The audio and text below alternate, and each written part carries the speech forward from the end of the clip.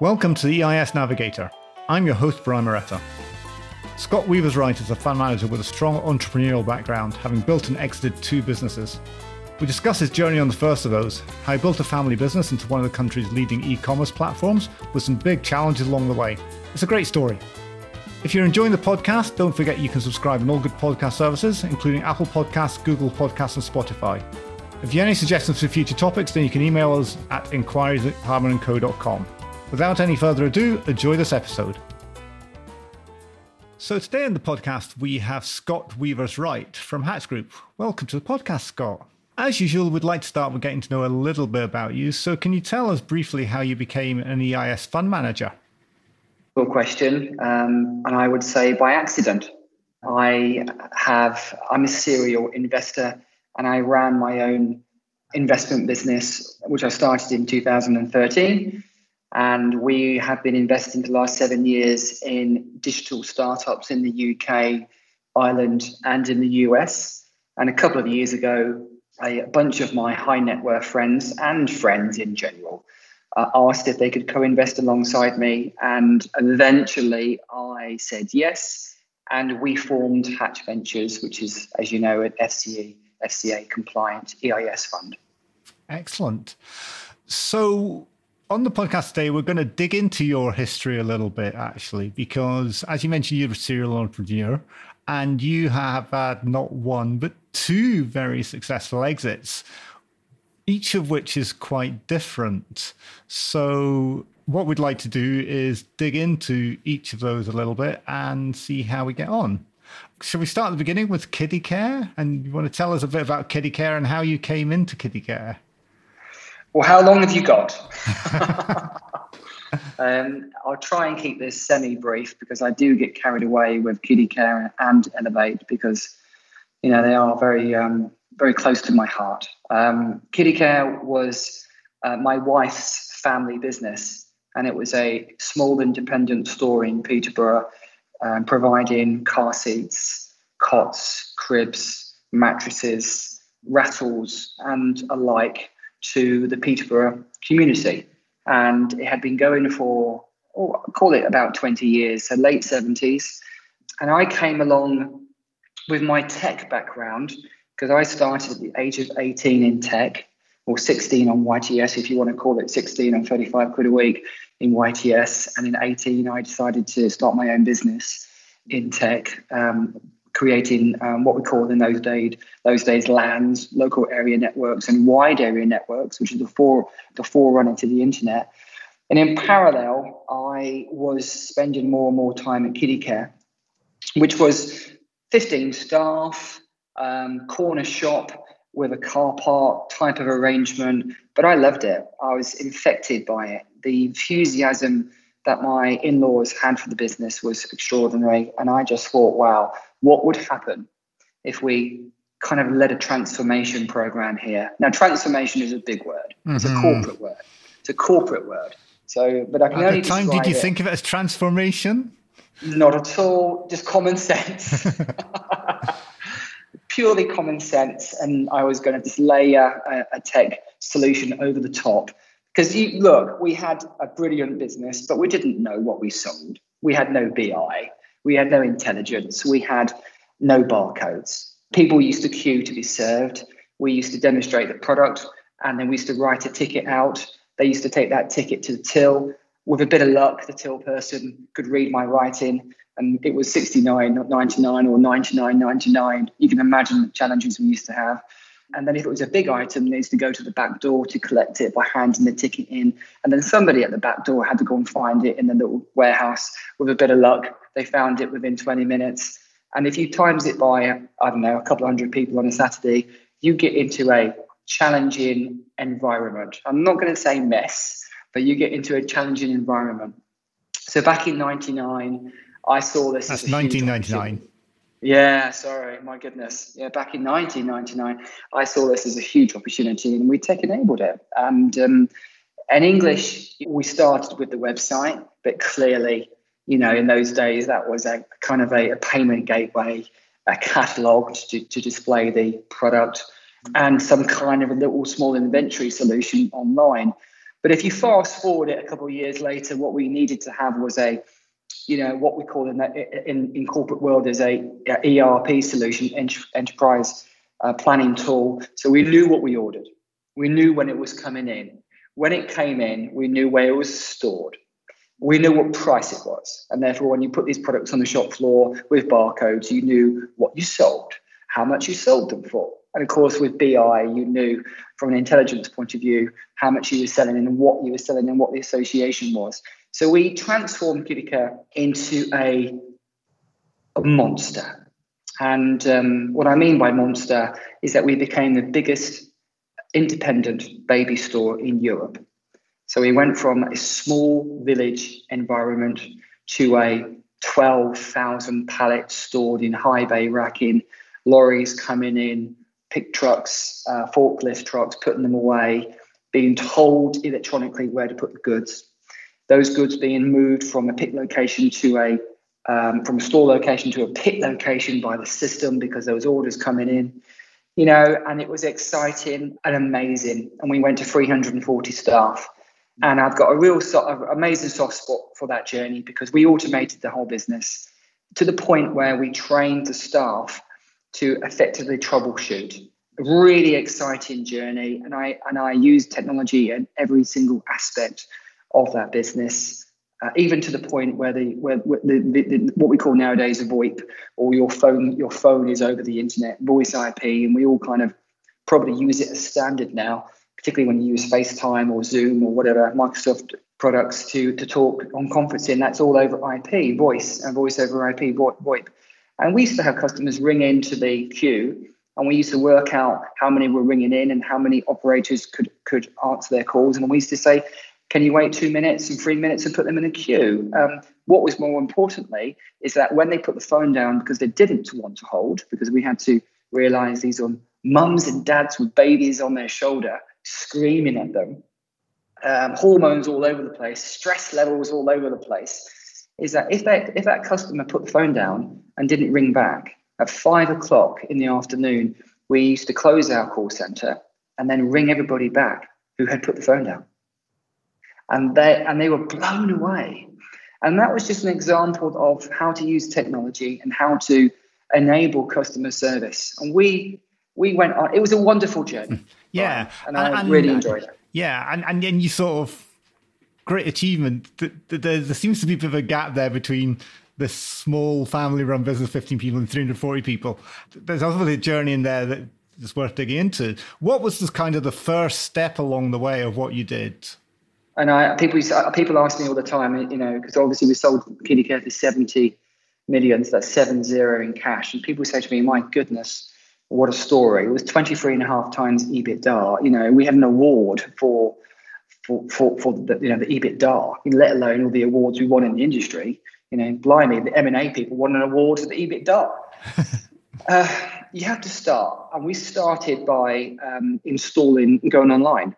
And look, let's be really honest about it. Going online in 1999 was shoving together, in those days, Microsoft front page, and then chucking together a product called SecPay, which was the payment gateway, and then chucking together some kind of catalog which held the products, and then taking pictures of the products ourselves with no professional, view of how it should look, and then sticky tape together a web solution which called e-com or e-commerce or commerce, and then going out onto and then publishing it on kidika.com and hosting it ourselves on a provider, and then going online. Wow. Yeah. What a journey. And I remember the first order. Brian. It was a McLaren. It was a pushchair. It was a McLaren Techno pushchair. My favorite, actually, because it was 149.99 retail, and we sold it for 99.99. And because remember, Kidika was a value proposition. Our competitors, such as Mamas and Papas and Mothercare, John Lewis, I suppose, Peter Jones, used to sell items pretty much at retail, but we were a value proposition. We were about having items in stock and selling what we had. And surprisingly, that surprised the industry, because all of a sudden we were selling product for the same week delivery. whereas other people didn't have to stock, but we only sold what we had.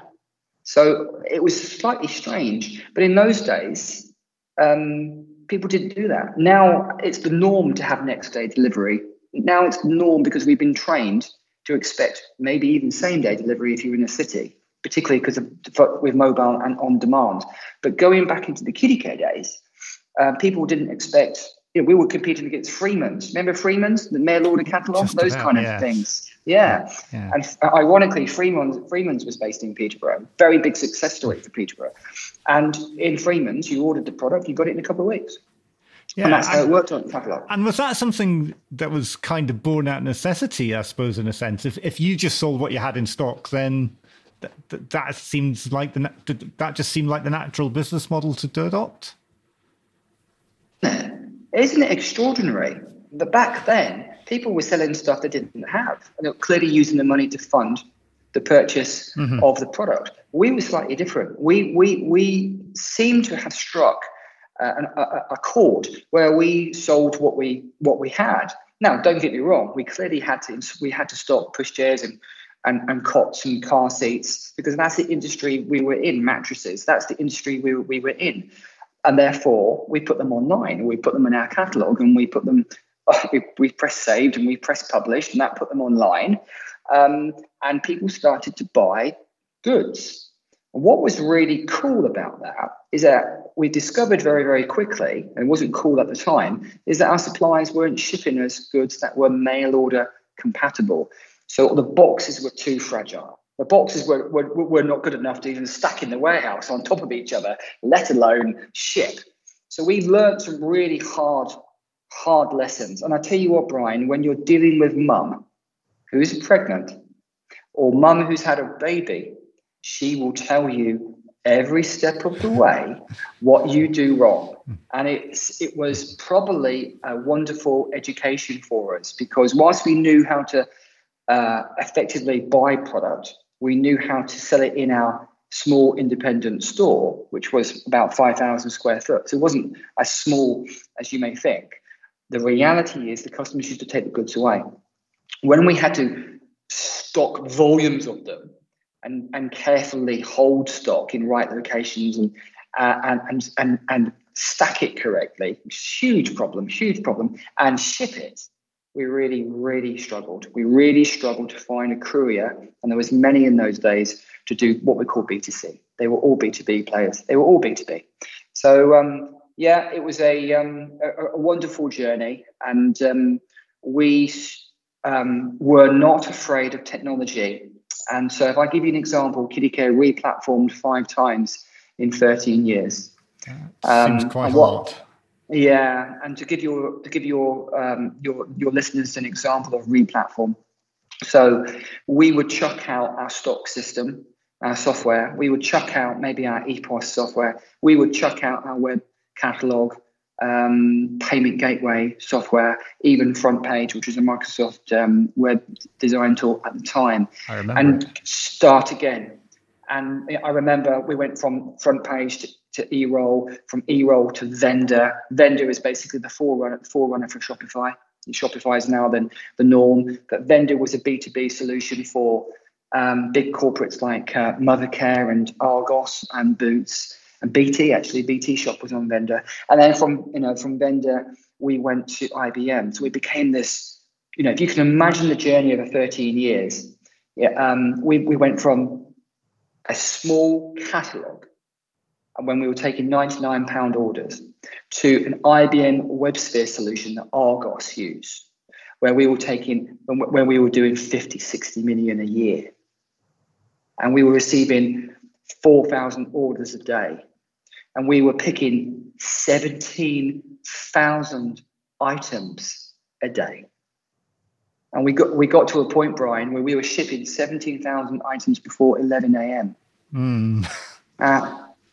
And it was very exciting. But So each of these re-platformings, was that something where the business was developing and the growing pains and the technology couldn't cope with it? Or was that technology in the background was improving along the way, and this suddenly you saw something, well, that would make us work better? It was a mixture of both, because my previous kind of life was an IT consultant. I used to build these networks in London and stuff. So I wasn't afraid to change. I think the challenge you have with a family business is to keep on innovating and then bring the family with you. Because if you think about that, you start and then you say, right, guys, we've got more business. We're gonna change the software and we're gonna retrain our little crew. Who's our little crew? Well, our little crew is the people behind who were doing on the tills, or it was the guys in the warehouse, or it was the girls on the shop floor. We didn't have an e-com crew. I was the crew. Yeah. It was probably my wife. So the crew. And then, a year in or 18 months in, we decided to change. And then again, 2 years later, we decided to change. But we were doubling the business every 6 months. So it's a mixture of both. First of all, you can't go from A to Z. There's a journey. You can't bring a business around to such a degree that we can say, right, let's go from a simple couple of £100 website and a bit of this and a bit of that to a £250,000 IBM WebSphere with £150,000 a year licensing fees. You just can't. That journey doesn't exist. You have to go in steps. So we went in steps, and it was an education process for the staff, more importantly, for the family as well, because you had to sell a vision to the family. When I joined Kiddie Care, we were a very successful independent store. When I left Kiddie Care, we were the biggest online store in Europe. You can't go from one warehouse to 5, and from 5 warehouses to building your own DC with 12,000 pallet location in high bay racking when the start was 1 box on a floor, which wasn't good enough to be shipped. It's an absolute monster journey. But we did something, Brian, which I'll say this to you, and it's a term which I very rarely use, and it's called blitz scaling. So blitz scaling is a book written in the States about, online businesses, B2B, which kind of go out there and just own the joint, have lots of funding, have a huge customer base and don't make any money until the end. Facebook, how much money did Facebook raise? Amazon, how much money did Amazon raise until they were profitable? They spent 20 years being unprofitable before they turned the corner, and now they own the world. So when we sold Kiddie Care, which was a big decision, and we probably should go into that. But when we sold Kiddie Care, we had 17 bids for the business.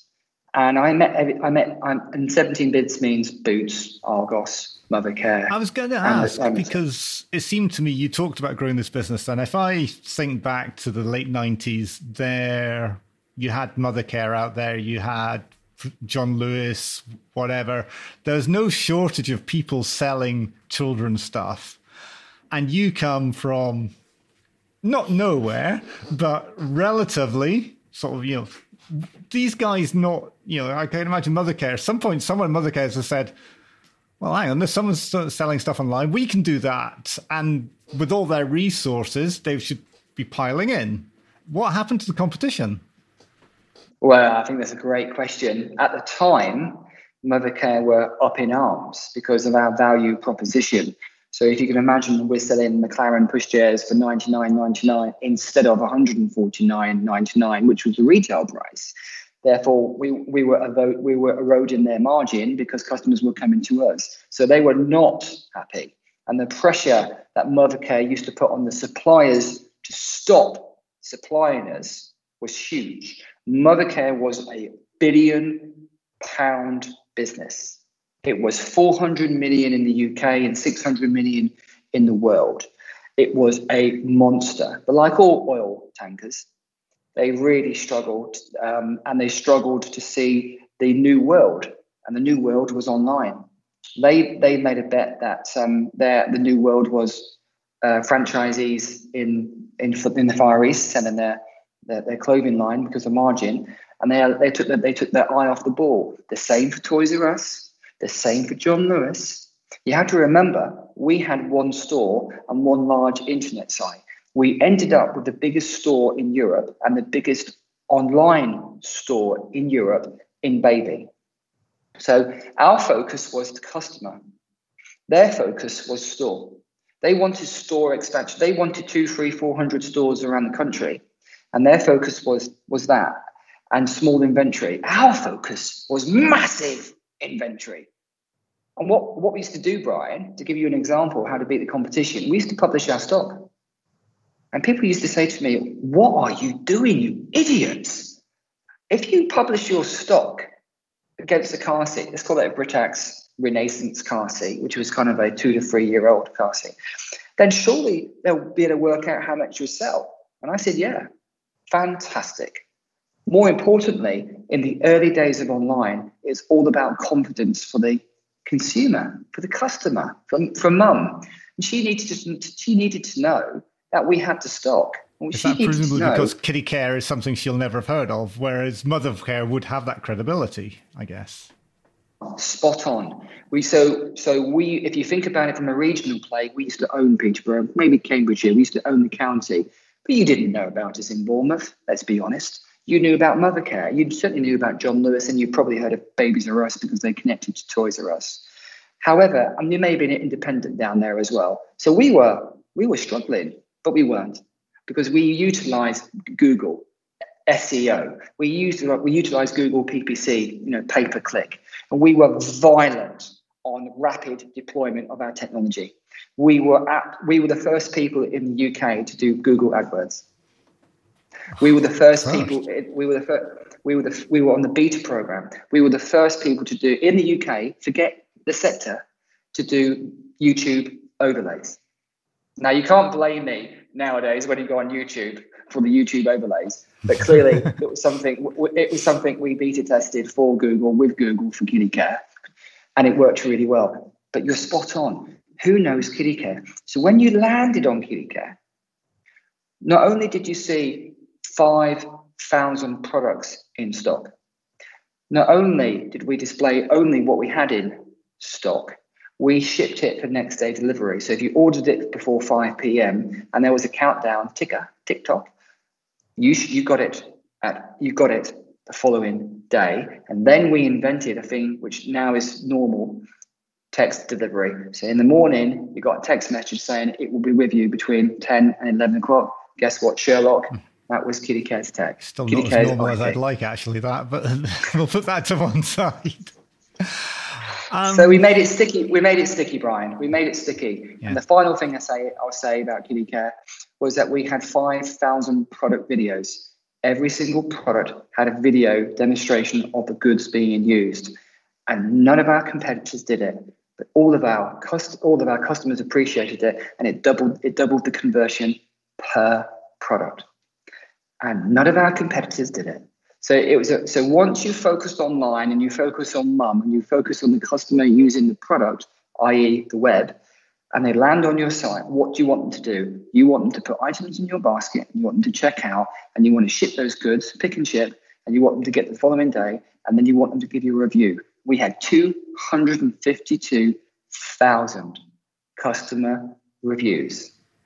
Yeah, I mean, at the time, I was an investment manager, so I saw a lot of this from the other side at the time. And it's clear there was some sort of revolution going on, but you very much at the coalface, to what extent were these innovations that you created, to what extent did you see there's other things going in the world? I can steal an idea here, I can steal an idea there.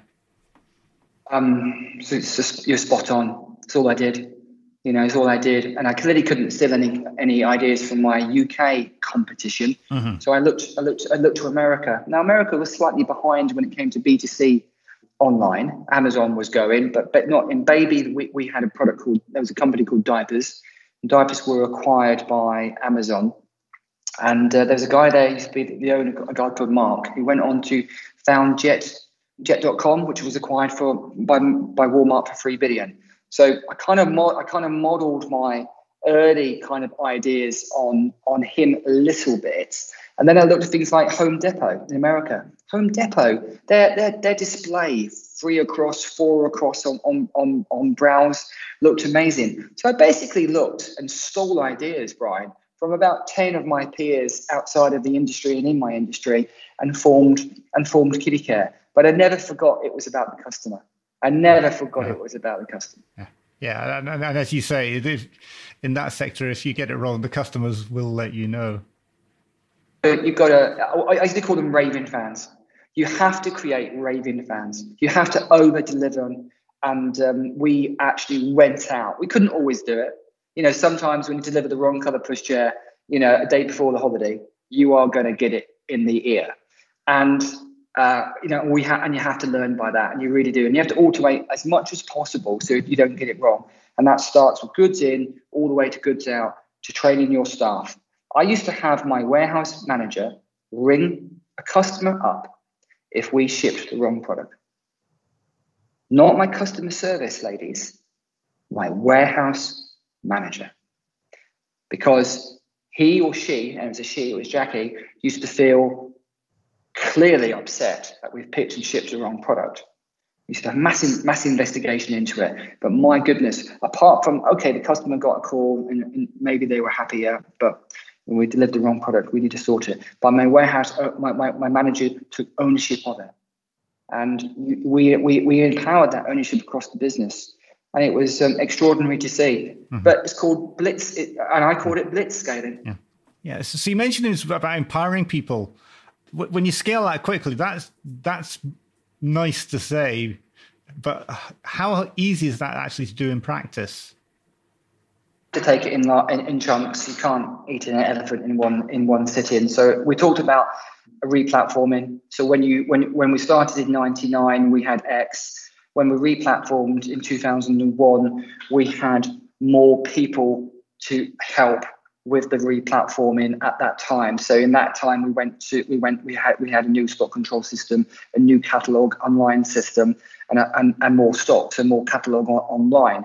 In 2002, 2003, we made a huge leap because we joined maybe the big boys. So the big boys were, in our case, were Boots and BT Shop and Mothercare, and they were on a platform called Vendor, which doesn't exist. In fact, Oracle bought it. A company called NetSuite bought them, and NetSuite have been acquired by Oracle now. So we were on a product called Vendor, and that was a massive leap. And at each leap, you're growing the team and you're empowering the team because you can't do it all. I realized very quickly I couldn't be in the warehouse picking, and I couldn't be unloading, and I couldn't be publishing stock, and I couldn't be doing customer service inquiries. But when you were in it, you learned a lot. You learned a lot about the quality of the boxes. You learned a lot about the quality of the people. You understood what you needed to understand about what kind of recruitment that you should do. Because in the olden days, when we were recruiting people for the shop floor, with respect, we used to recruit based on hourly pay. You know, if it was £5 an hour or £6 an hour, then we would recruit you based on the cheapest option for us. We were a family business. You know, family businesses have to be thrifty. They don't have, like in the new days, like you see nowadays with VC money. They didn't have that kind of money. We had to start from scratch. It was what we call nowadays bootstrapped. You had to be very thrifty. So, you know, we did empower those folks, Brian, and eventually we carved out a kind of web team who looked after the payment gateway solution and the fraud challenges. 10% of our orders were fraud, Brian. 10% of our orders were fraud. You know, and you don't get that money back if you ship the goods. It's your fault. Ouch. So we had to develop all sorts of solutions and all sorts of departments and people, and it was a huge UK success story.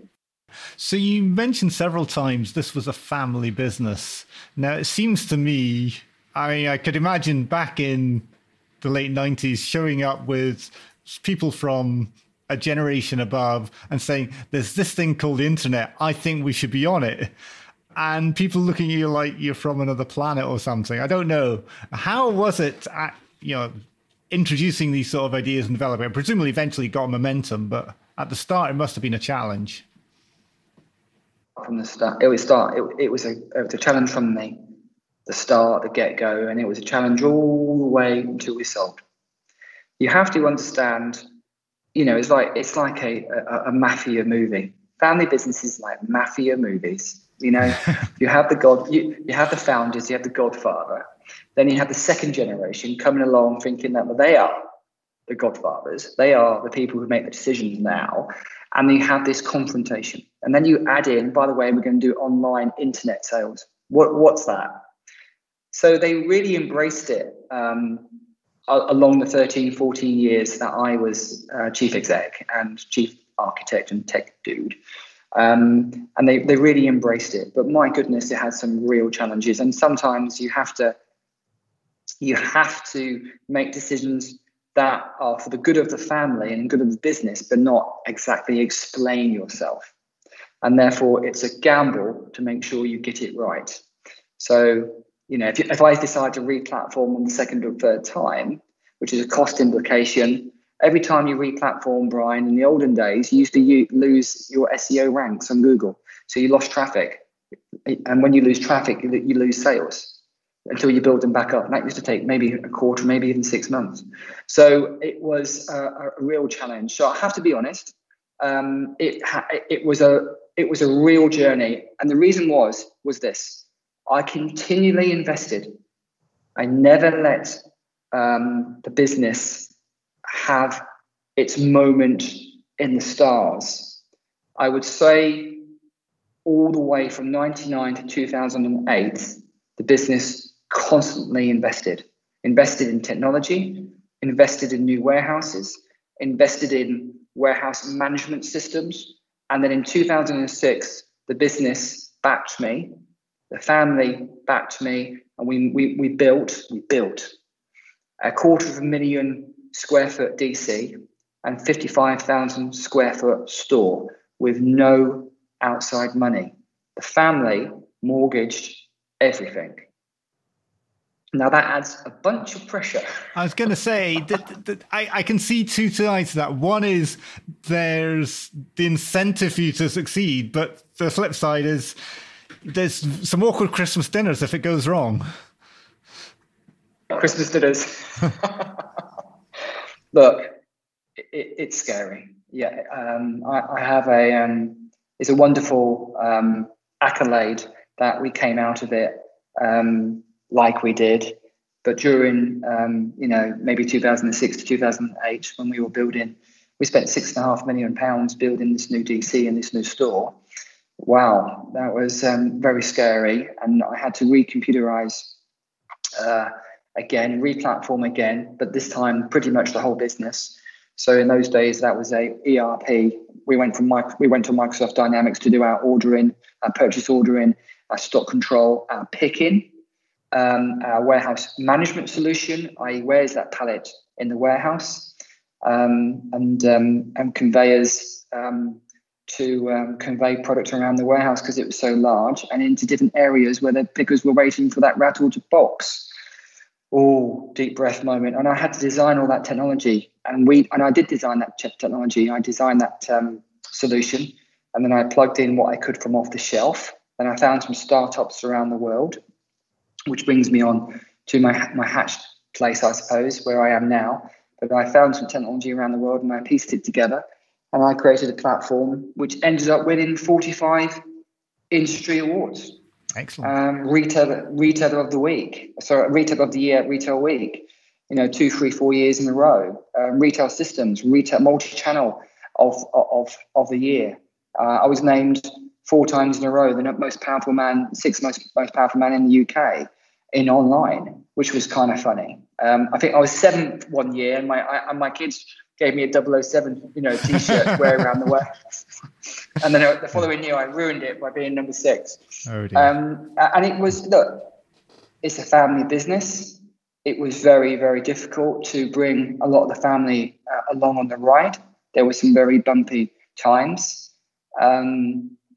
Ultimately, the gamble paid off. And when you're in business, when you're an entrepreneur, it's a gamble. There's nothing. If people want to feel that life is easy, then go and get a job. But if you want to be an entrepreneur, even I remortgaged my house, and being in the trenches was very difficult. And to your point about Christmas, there was the odd Christmas dinner where nothing was spoken, because effectively, when you put everything in, you're hoping for a very good January, and January was our best month of the year because January sales, and the pressure on the family for that period was extraordinary.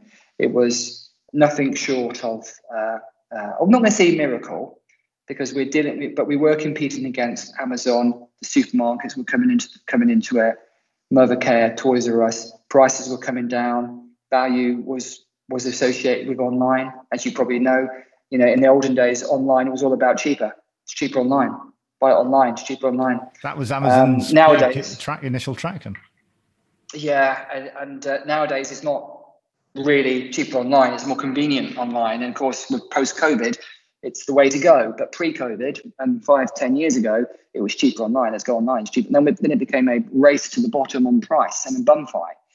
And we were very clever because we introduced our own branded products: baby weavers, car seats, kiddie couture, cots, and all of a sudden we had 40% margin in our own range, and we just couldn't be challenged in the market. So you touched on earlier that you had a successful outcome, that you had an exit. How did that exit come around? Because presumably in a family business, the first thought is, we have this family business, multi-generations, we're just trotting along with this forever.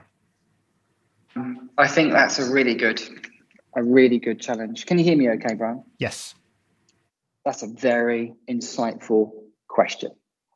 Why and how should you sell a family business? And is it right to sell a family business?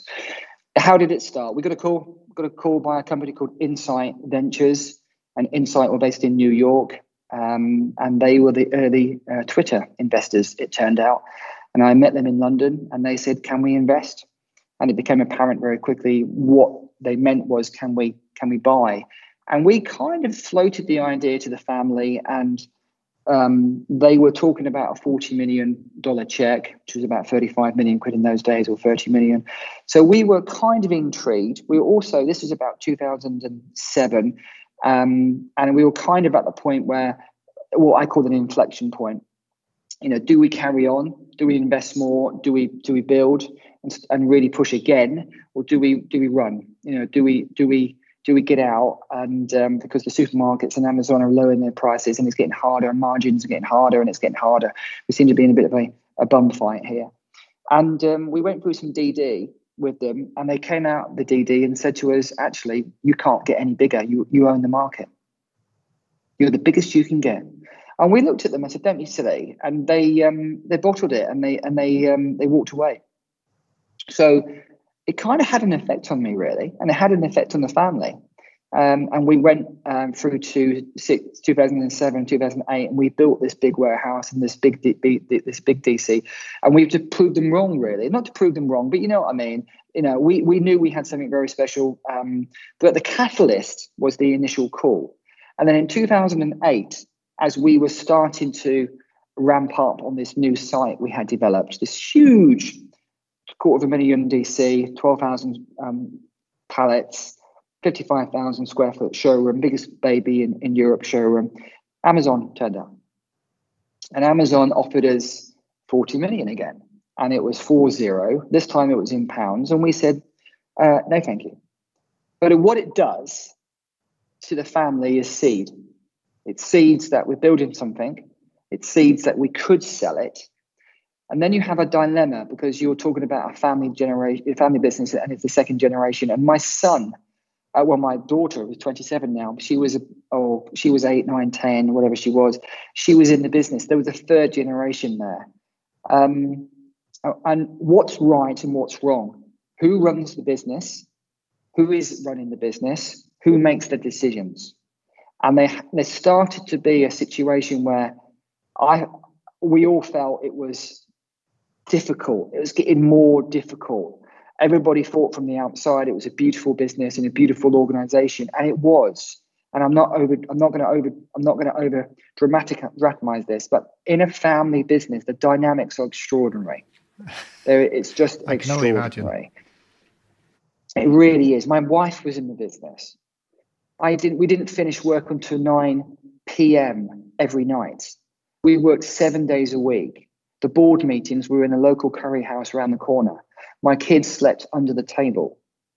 The following morning, we got back into it. And when it's a family business and you put all your money in, the alternative is what? Bankruptcy? You have to make it work. The alternative is what? We have to make this work. And when you invest every year, where's the profits? Well, the profits have gone back in. They've gone back in, and they've gone back in. Where's the money? Show me the money. It's gone back in. It's gone back in. It's gone back in. Let's stop investing and take the money. We can't, because Amazon's investing. Amazon's investing. Amazon's investing. Shit. So all of a sudden, it's this, Christ, we're on a bit of a roundabout here. And whilst it's fun and enjoyable, when does it start to get a bit? So in 2000 and I think it was 2010. Yeah, 2010. Yeah, I'm spot on. 2010. It just got to a point where I thought, and I've done this really well, Brian. Of all the things I've done well in my life, and I've done plenty of bloody things wrong, I've known when to get out.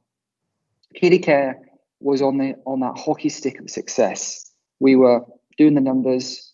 The money was coming back in. Our margin was protected because of our own brand. Amazon wanted to buy us primarily because they couldn't beat it in that vertical, and we had our own brand propping up margin. We were doing super well. We just had we owned the market, and we were considering going into Europe. And just looked around and I thought, can we go into Europe? Well, how does a family want to do this? Because we constantly invest and we've never had the outcome. We've never had the money, the spare cash, because it's gone into new this and new that and new warehouses and more staff. 300 staff from 10. You know, at what point do you say, with no external money, no VC money, nobody had bought in, because we didn't know that existed in those days, if I'm honest. Didn't really have that wisdom, didn't have that opportunity. What do you do? So we actually appointed M&A. We appointed a company called Grant Thornton. We looked at Deloitte. We looked at somebody else, and GT seemed to be the right people. And we spent maybe 2 quarters creating an IM, which is nowadays called an information memorandum, and we put a sales brochure together effectively, and they sent it around to 20 companies. Mm-hmm. Yeah, Morrison's came through in the end. They did, and that was an incredible scenario, really, because we had 17 bids for the business, and we had 5 in the last round. They started at 20 and they went up to 50. And in the last round, it developed very quickly because Tesco wanted to pick the Kiddie Care store up and replicate it in 20, 30, 40 sites around the UK. And Mothercare came in and wanted to pick and ship our business into Europe and have an online operation in Europe. We had Boots. We had the shop, the Littlewood Boys. Remember Littlewoods or Shop Direct or Very? Those folks turned up and said, let's just have it, which is the Barclay twins, which was lovely. And the Hut Group, which is now relevant because the Hut Group's now floated. So Richard turned up, which I remember to this day because I always wore a pair of jeans and a T-shirt. But during the M&A process, I put a bloody shirt on and some trousers, and Richard walked in with a pair of jeans on. Yeah, casual. And I thought, well, that's how I do it. And then right at the last death, 2 weeks before kind of decision time, Morrison's turn up. Morrison's Richard Pennycook. Richard Pennycook was their CFO. Morrison's were 16 billion turnover. Morrison's had 4 billion in cash on the balance sheet. And they walked in my office and said, we want you. And we want your platform. We want your platform to take Morrisons.com online. We have watched Tesco for the last 5, 6, 7 years make mistakes, which was their version of we've let Tesco get ahead, but we are still saying they've made lots of mistakes, and therefore the first mover advantage has failed because they've made lots of mistakes and losses. But Scott, would you like to become CEO of Morrisons.com and use your technology to launch a counter offer against Tesco? Now, when that when somebody walks in the door, I realized very quickly, because I didn't have the option to sail off into the sunset. My in-laws, who had earned the right, weren't involved in the daily mix of the business by that point. They weren't. The business was too big. It was too complicated. It was too techy. Had moved on from the little store to this huge operation. So they weren't involved as such. They were involved in health and safety, and they had taken a back seat, which was great because that allowed them to leave. Unfortunately for me, I was not going anywhere. So every single bid had my name on it, and that was, Scott, you're staying for a couple of years, regardless of what you think you're doing, you're staying. And I had accepted that. So when Morrison's turned up and said, do you want to become CEO of Morrisons.com and chief architect of our entire business? And what price do you want? And I said 70. I had 50 in the bag from Tesco. And as soon as I said 70 to Morrisons, Tesco said 70. And then Amazon turned up. Remember, Amazon were at 40. And Amazon offered me 79. So, all of a sudden, I'm sitting there in front of the family saying, what do I do? I knew what to do. But remember, the responsibility I felt at that time was to provide for the family and to look after them. And it was pretty clear that they were going and I was staying. And the rumours around Amazon were awful. The rumours around Amazon were awful. They buy your business. They pretty much strip out the talent, then kill the talent, and then they kill the business. And I had seen this. It's like the Borg. You get integrated. Yeah. So I had seen it in Diapers. Diapers was this .com site I mentioned earlier in New York, $500 million turnover. Amazon buy it. Diapers is closed within a couple of years. Kind of extraordinary, really. How is that possible? Why is that? How do you create value creation and then dump the business? But clearly what Amazon were doing was dumping the competition. So, if there's any, as you know now, if there's no stores post-COVID, there's no competition. So Amazon was doing that in the early days by acquiring businesses and removing them effectively. So I kind of got wind of it, and I decided that in hindsight, I would not go with Amazon, which was a big decision at the time, and I would swim with our friends Morrisons. And ironically, Morrisons did exactly the same that Amazon were going to do, but they did it without telling me they were going to do it. Oh dear. So that didn't work out very well from a... No. You stayed another couple of years though, did you?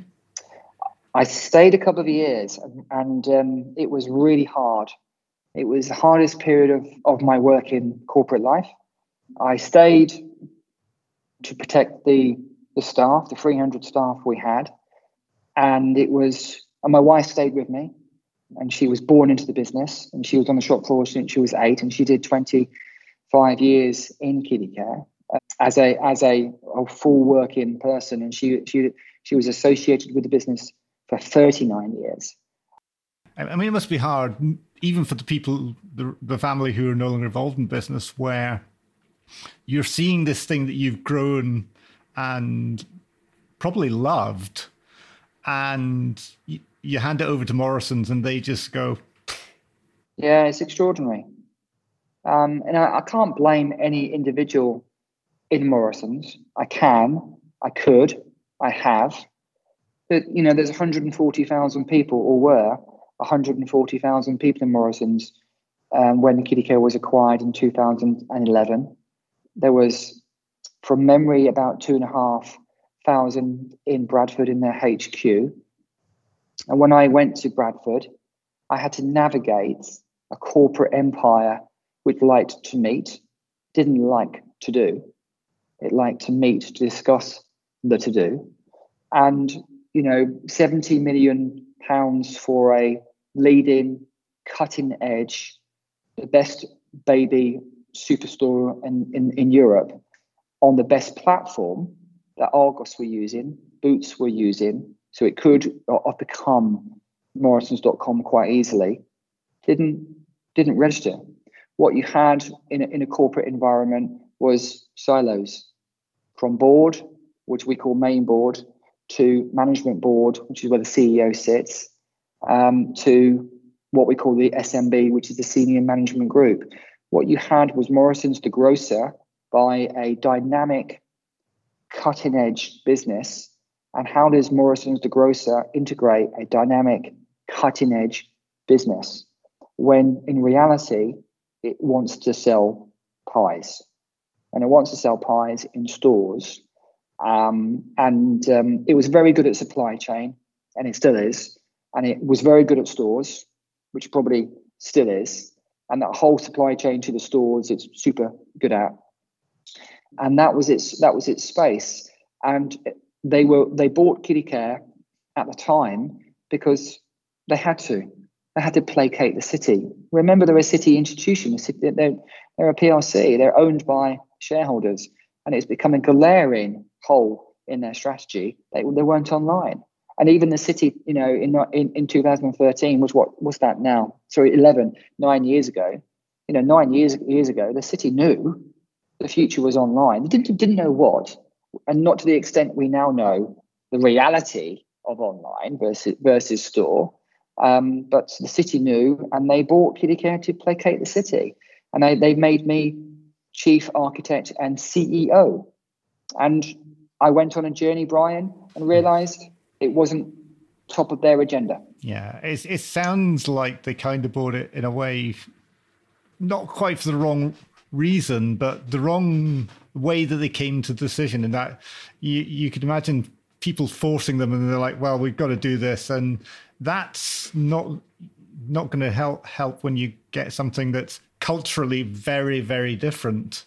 With hindsight, perhaps you could see how it would never work, or would be very hard to make work. Well, with hindsight, when you look at post-COVID, everybody's scrambling to get online. Everybody's scrambling to do it properly. Everybody's scrambling to have a solution. Even John Lewis are desperate to have a proper online solution, and now trying to work out what to do with stores. So you can imagine, but when you're not forced to do it, when you've got if you can imagine, 10 years ago, 20 years ago, when Morrisons bought Kiddie Care, I went to a board meeting and I was handed a tie. At Google, they were wearing flip-flops. Mm-hmm. Yeah, I was handed a tie. Now, actually, I thought it was a great joke, and I laughed. And even now, I think it's quite funny. But the reality. So there was I in a pair of jeans and a shirt and maybe a jacket, and they handed me a tie. Mm. So it was an experience, and more importantly, I think it was an experience for the UK board scene at the time, and even now. How many, if I'm 49, and those days I was 39, 40, whatever, and how many 40-year-olds were looking after the e-com in those businesses? If you think about Marks and Spencer, and you think about Boots, and you think about Argos, how many corporate structures were geared right to have a younger person in the e-com, the multi-channel?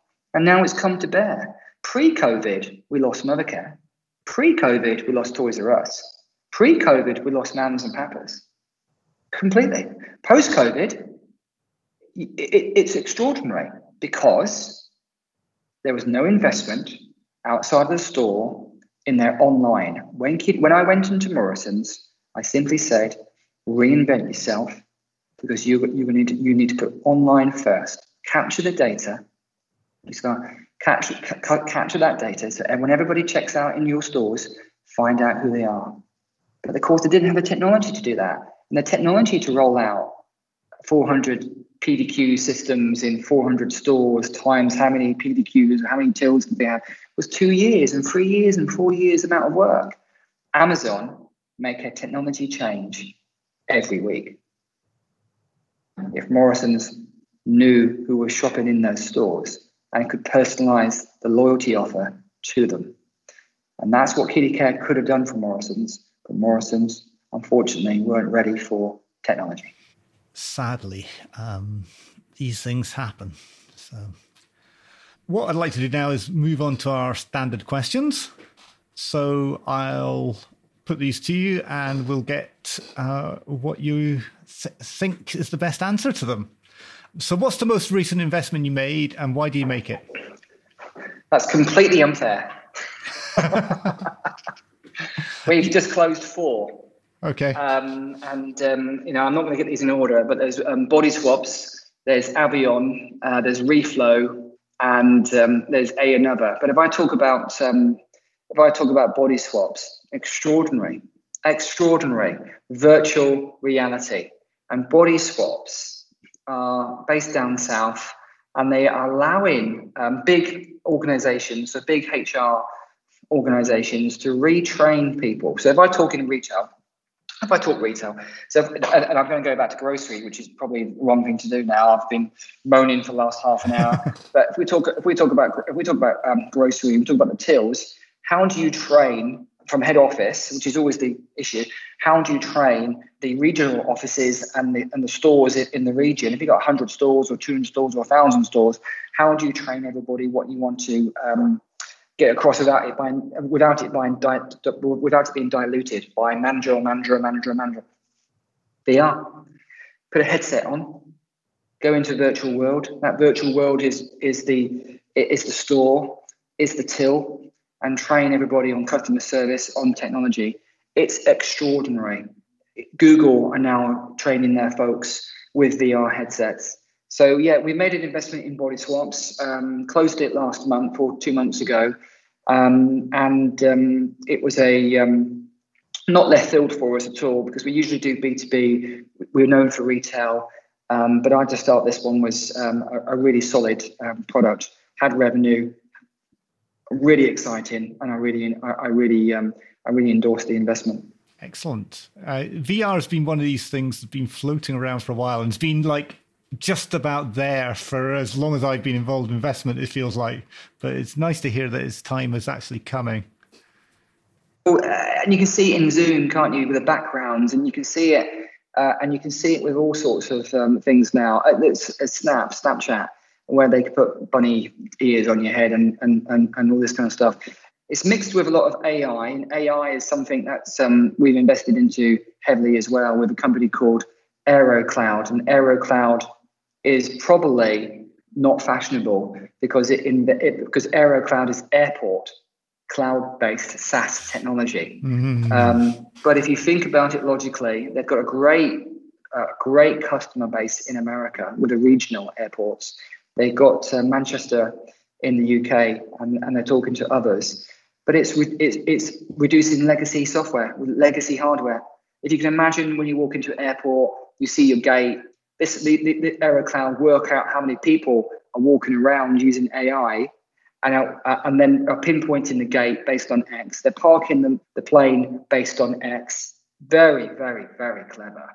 And it's our largest investment to date. And I'm very excited about AeroCloud because they are gobbling up old legacy systems left and right. Very cool. Excellent. So in the classic VC triumvirate of market, product, or management, which one is the most important, do you think? I failed in my early years. In 2014, I invested in a couple of US, using my money in Hatch Angel. I invested in a couple of businesses in the US, and both failed. And they were single founder. And they primarily failed because the single founder couldn't cope, and there was no backup plan. There's no help. So you've got to have a strong management team. If not, products can pivot. Products do pivot. Startups. We go in. If I go in in a minimal viable product, in an MVP, I can guarantee you the product's going to pivot all over the place. It's going to change. And entrepreneurs and folks shouldn't be alarmed about that.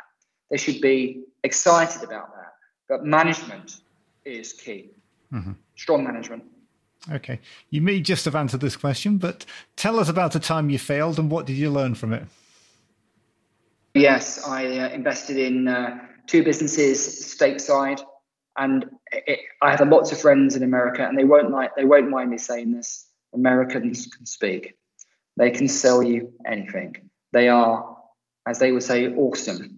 They're very, very, very good at presenting themselves, about being bullish, about being networked, about doing it, making it happen. And I didn't get sucked into that, because that's not fair, because I love America. I really like a lot about what's happening in America in tech at the moment. I think it's extraordinary. But these were single founders trying to disrupt markets. They didn't raise enough. I was early, and single founders with no help, and I couldn't help because I was stateside or UK side, and they didn't have the support, and they failed. So the EIS industry in which we work is far from perfect. What would you like to change about it? It's another really emotive question, isn't it? Because it was only 7 years ago that I discovered EIS, and I suspect the clue is in the word discovered. Why am I having to discover SEIS and EIS products? Because my accountant turns around and said they're tax efficient. It's really disappointing that people are still discovering them. So I would have to say we've got to raise the profile. We've got to raise the profile, and then we've got to do something else. And we've got to make I encourage everybody who invests in Hatch Ventures to realise that they're invested in businesses that we are going to get a return on, not get tax relief on. So it's a bit of an emotive question. I think it's extraordinary. I think it's a secret. I think we need to uncover the secret and broadcast it a lot more. And then I think we need to look at the fund managers and say, what returns are you providing the community? Because what is acceptable and what is not acceptable, and how do we rank it against other funds out there, i.e. the stock market? Yeah. Though I think performance measurement is a challenge. Data is limited, I think, but hopefully we're doing a little bit here to help people know a little bit more about EIS. And I think, if I look at Hatch Angels, and this has been qualified by you and others, Hatch Angels is at 9.x return, and Hatch Ventures is at 5.6, give or take a digit. The reality is when I talk about my aspirations to get 10 times return, sometimes I meet IFAs who that's a complete turn-off for, because it's risk. And I try and counter that by saying I've got 22% of the fund personally. And every raise, my partners put in, and we on average own 22%. I think there's a challenge in the market at the moment about aspirations and what we should achieve. To your point about measurement, and to my point about aspiration and what we're trying to do. Lockdown has been fantastic for me, playing through my unread book list. Tell us something that you like and would recommend to me. And as I said at the beginning, I fell into EIS management, and you can even argue probably I fell into tech many moons ago when I was 16, and I decided I wasn't good enough to play for Posh or Peterborough United, and I wasn't selected. So I went on my YTS journey with a local computer dealership, and I was spun out of that, and I decided that the vertical of computers was the right one. And in those days, it was games and tape recorders and Commodore 64s and all that kind of stuff. And I've ended up in this space. But along that journey, I wouldn't say I was a programmer or anybody in that space. So I don't read lots of tech books. What I have read is Richard Branson's suite of books, and losing his, there's a book called Losing His Virginity. It's remarkable what you can do when you put your mind to it. And I think the biggest problem in being an entrepreneur is that you can get sidelined, and it's easy to give up, and it's easy to do something different. And you can hear the voices in your head, and you can see the looks that you get from family and friends when you can't come out again, you can't make the barbecue, you can't do this. I thought what Richard achieved when he was a youngster and then moving into records, extraordinary. And he jumped into that record industry and actually was in the gig. He found those people, he found the Phil Collins of this world and the Stings and all those folks, and then he sold it all and did a plane. and with no common sense at all, because most entrepreneurs don't. They just jump in and make it work. They pivot, they make it happen, they change direction, they somehow find a way. And he went on a wonderful journey, and I find it extraordinary where he's ended up: Virgin Galactic, Virgin Hyperloop, and he gets a lot of bad press because he's based on Necker, but huge fan. Huge fan. Absolutely. I mean, nobody's perfect, but I think what he's achieved is absolutely incredible in so many ways. What do you wish you knew now what do you wish that you knew when you started Hatch that you know now? I think I would be less bullish on our returns. I think at the moment I'm competing against people who offer 1.5 times returns from a fund point of view and actually don't achieve those. And here am I saying I'm going to do 10, and I have to defend myself constantly. So I wonder, and I'm not committed to this, and I don't feel that I should, but I wonder if I should say, hey, I can do 2, I can do 3. I wonder if I should have given myself a easier time by saying 2 rather than 10. And even though I've achieved 10 or 9 point something in my angel investments, and I have another business going through M&A at the moment, which is going to smash a couple of hundred, which you'll no doubt hear about in a few months, and that will be for ventures as well. It's a broken record where I have to say to IFAs, hey, we're going to do 10, and they and a lot of them think, well, that's exciting, but we're not going to do that, and some say sure, and then go somewhere else. So I think what I know now about fund management in this sector over the last couple of years is I'm going to stick to my guns and say we do 10. I'm going to be as bullish as I've always been in my life, in all my businesses. And, and if I say 10, I will make sure we achieve 10 for our folks. I'm not sure that's the perfect answer for you, but, if I talk about my second business very quickly, I created Elevate on the back of my experience with Morrison's. And Morrison's were selling shelf space, and they were selling space to Hobbies and Wrigley's chewing gum, and that hadn't gone online. So we created a digital version of that. And that's what we call that a private marketplace. So we allowed brands to go onto elevate.com to elevate their product position on Morrison's or Tesco's or House of Fraser or Not on the High Street. And we sold that for 272 times. So I've got a pedigree in the UK of being named, the 6th most powerful in online retail. I've got a pedigree with Kiddie Care, which is published. I've got a pedigree with Elevate, which is published. But to answer your question, I think I'd like to see IFAs a bit more bullish about supporting folks like me who have been and done it and not being safe. Yeah. I think there's, in portfolio construction, there has to be room for that risky element somewhere. Even if it's a small part of an overall portfolio, it has to be there. And I think the Elevate story is an interesting one. So maybe we'll have to get you back on the podcast at another date and we can dig into that. Absolutely. It would be wonderful. Yeah. So if anyone wants to find more about what you're doing, where can they get more information?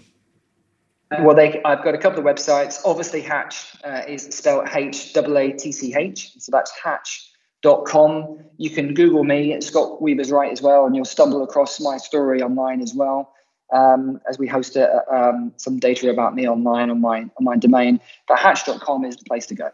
Excellent. So thank you very much for your time today, Scott. We very much appreciate learning more about your story. And as I say, hopefully we can get you back at some point in the future. See you time. Take care. So we hope you enjoyed that. If you want to find out more, the show notes will be available at hardmanco.com/podcast. If you really like what you heard, you can give us a review with lots of stars on iTunes. You can subscribe to this through iTunes, Spotify, and all good podcast players. If you want to give us feedback or find out more about what we're doing, then you can send us an email at inquiries@hardmanco.com. Thanks very much for listening and hope to hear from you soon.